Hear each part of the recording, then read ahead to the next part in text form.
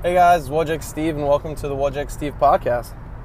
Today there really isn't a topic that I really want to talk about. It's kind of just a way for me to get familiar with the process of recording, publishing, editing, and I guess distributing a podcast. I've always wanted to have something kind of like this, either through a blog or YouTube channel, something like that. But every time I go out and try to do it, I get either bored or I lose track or I get too pigeonholed by the topic I'm trying to cover.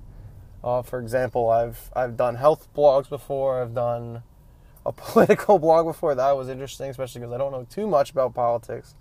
But I do know how to stir the pot and get weird conversations going about different key topics throughout the country. So I thought that would be a funny thing to do. But I've done a bunch of things and I've never really followed through, kind of just the half-assery kind of person, and I really want to stop doing that. I thought podcast might be an option I can go, because I've done blog, I've done Instagram pages, I've done Twitter pages, I've tried to do meme pages, I've gone on different apps and tried different there, but every time I do it, I either just get bored or don't like the results I'm seeing, and I get stubborn, I get frustrated, I just want to stop and say, like, hey, why am I even doing this? Like, who am I even trying to reach here? But in reality, I kind of just want to start not a diary or journal for myself, but just I want to be able to express myself to where it's accessible for myself in the future and for anyone who's silly enough to follow me at anything I do. Thank God to all my friends who do.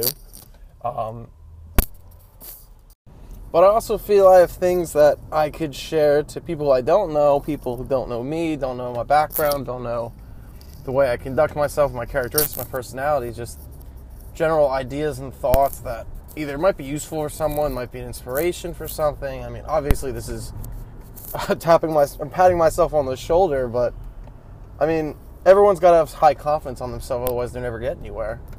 There's not many people with very little confidence about things they do and they're successful. Even the people who seem nervous or not confident about things, like they have specific aspects of their life that they're incredibly confident about. For instance, for me, like I've grown up around baseball my entire life. I could talk for hours and hours about baseball, especially the Yankees, and any kind of training exercise, mechanics, physics to go behind everything. But then you go to something, like I just mentioned, politics. Like, I don't actually know too much about politics.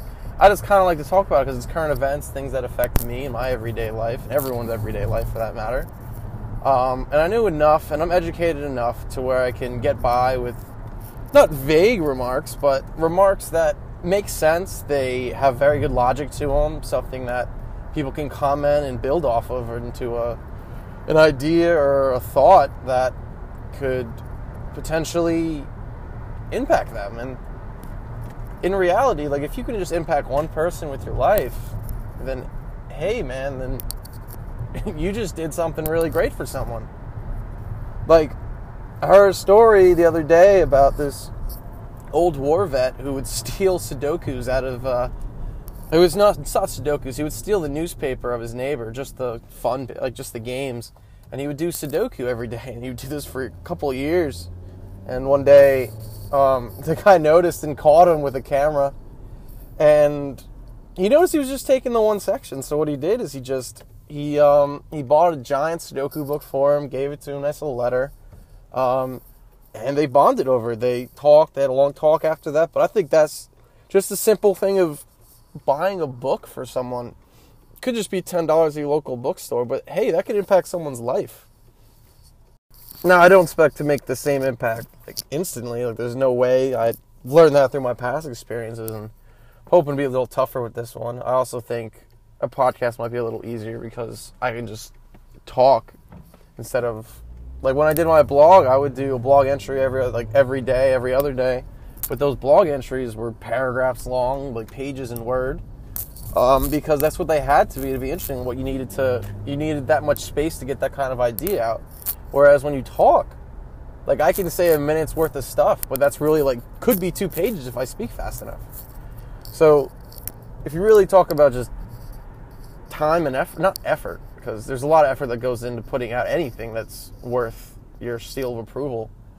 But I feel this is the easier way for me to get my thoughts out, because I like to expand on a lot of things, and sometimes I'm not good with writing. I was always terrible at essays in school. Never once got a B or higher on any English paper I ever wrote in high school. As a true fact, I got a 78 in English once on a paper about, I think, The Great Gatsby. Didn't even read the book, but I was good enough at BSing my way through SparkNotes to figure out something.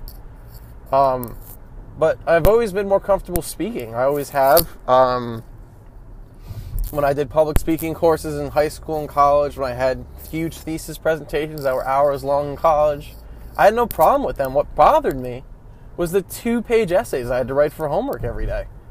That was just never something that I was able to do, or I was never able to express myself through words on a page.